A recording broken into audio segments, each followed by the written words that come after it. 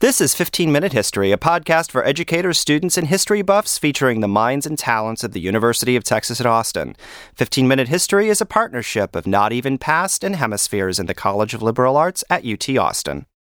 Welcome back. I'm your host, Christopher Rose, with the Center for Middle Eastern Studies. My guest in the studio today is Mike Loder, who is finishing up his doctorate at King's College London, where he works on the political history of Soviet Latvia in the 1950s. Welcome to the studio. Thank you very much. It's a delight to be here. You're looking at the rise of the Latvian National Communists during this time. So let me start off by asking you, who and what are the Latvian National Communists? The National Communists in Latvia, it derives from a term that became popular in the West for referring to various expressions of communism in post-war Eastern European countries, for example, Yugoslavia and Poland, and it implies their divergence from Moscow with an independent approach to the implementation of communism. So in Latvia, we attribute this term to a group of individuals who rose to prominence within the leadership of the Latvian Republic. And so Latvia, a bit of background, was sort of reincorporated into the Soviet Union at the end of the war, so 1944. And so this group that emerged, they had known each other for a while in the army, in the Komsomol, that's the communist youth organization, and in underground work in independent Latvia. So that's how they sort of had personal relationships with each other in their work, and they sort of found out that they had a common vision about what Latvia should be like. And what's very interesting is they're not bound by age, although they were mostly young, nationality, they weren't necessarily native to Latvia, not all of them even spent the interwar period in Latvia. But like I said, yes, a common vision about how Latvia should be, and almost universally they spoke Latvian. So what was this vision of how Latvia should be? Well, I'll come to that in just a moment. What we need to look at first is how it all started and how this vision emerged. Okay. So 1953 is the key year. By this time, they were sort of middle-ranking functionaries in the Latvian party, in the government.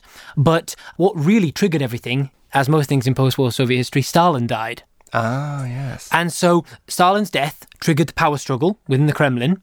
And Lavrentiy Beria, he was the secret police chief at the time. And he tried to gain the support of the Soviet Union's 16 republics, because the Soviet Union was nominally set up federally, by offering to address some of their grievances. And so these grievances included too many Russians working, running the government, the party, the police, etc., etc. And his proposal was to replace them with indigenous party workers and cadres, that's what we call them, and convert official business and the working language of government and the party into the local language. Very popular in the republics. And so in Latvia, specifically, this led to, because Beria was the front runner just after Stalin's death, and this led to a plenum, which is a party meeting, organised by Beria among the inner party, the leaders.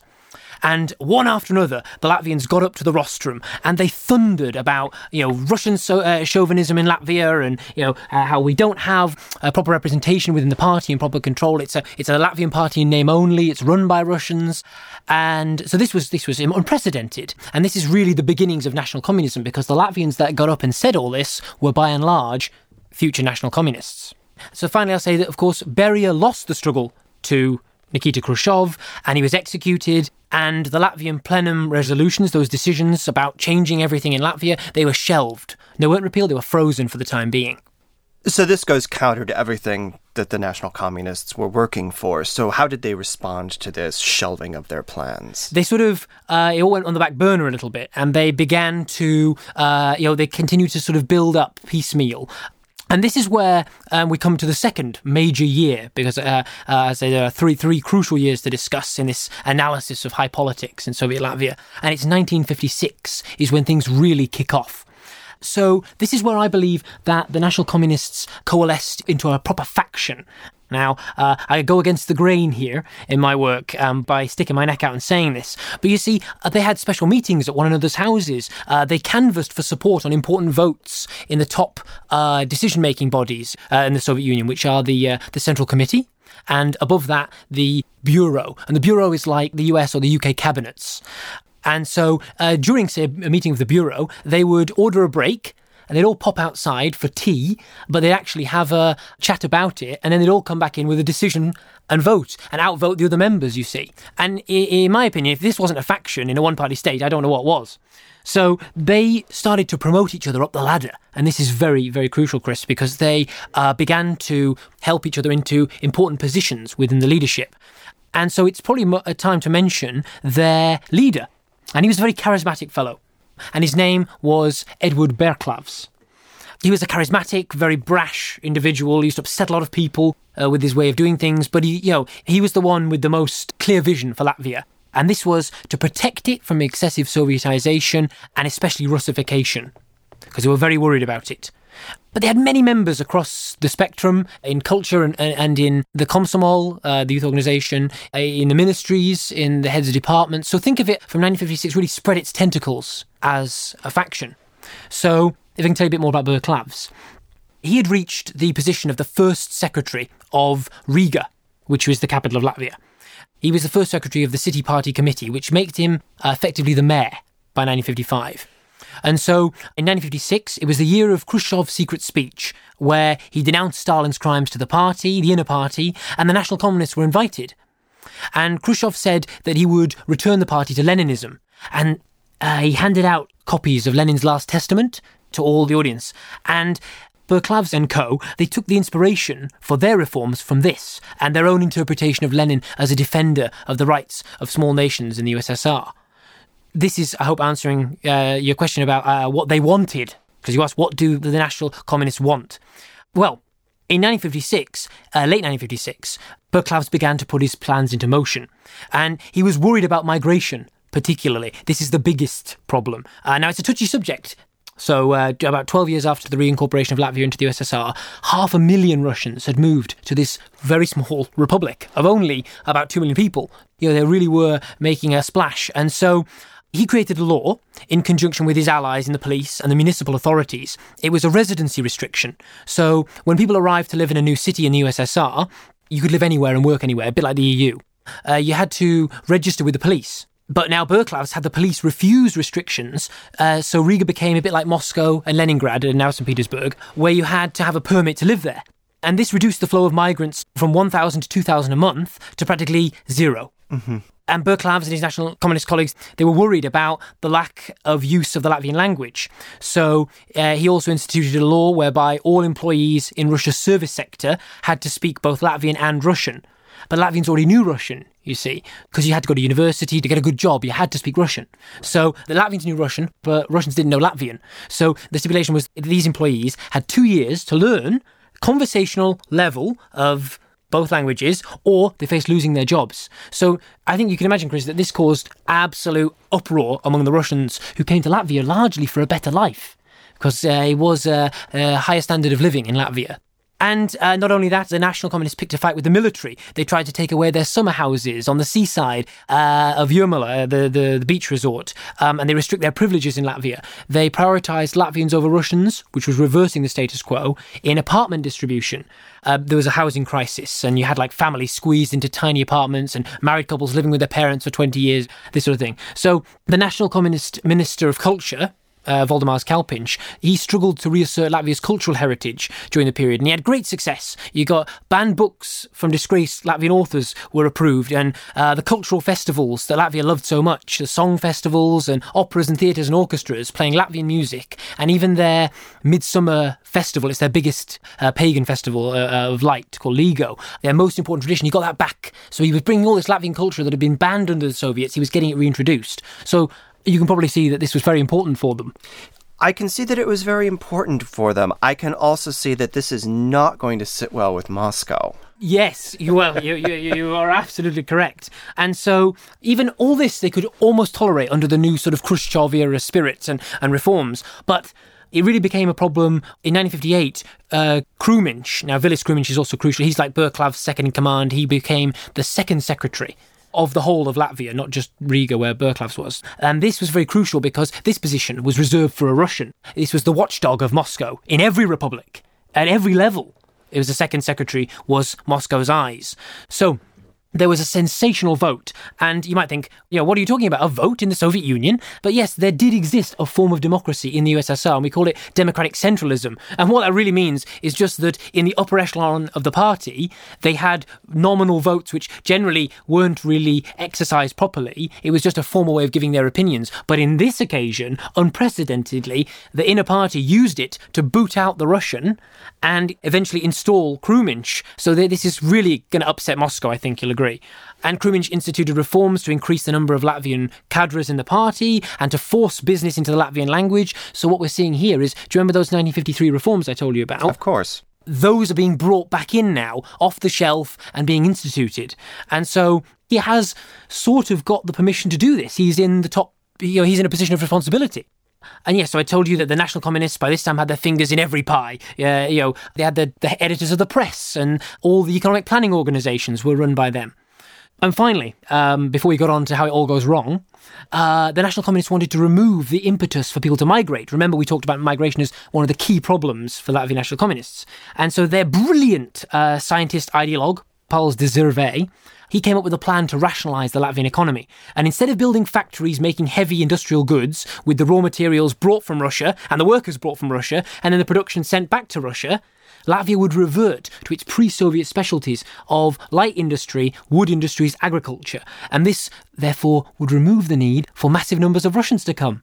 So, as you rightly said, this upset Moscow. This upset Moscow, yes, we can see that very clearly. So what did Moscow do? So this is where we come to the crashing conclusion in this political thriller. By 1959, things were so far so good, as I said. The National Communists were in charge. But, you see, the Stalinist opposition were grouped around a man called Arvids Pelša.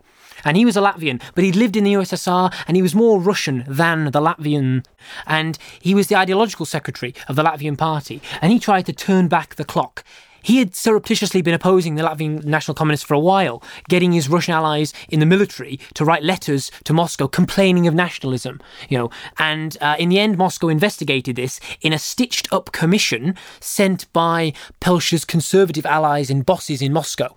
So they all, they colluded. How can we get them out? Right, well, we'll send a commission, and the commission won't listen to them. It'll just listen to the aggrieved people.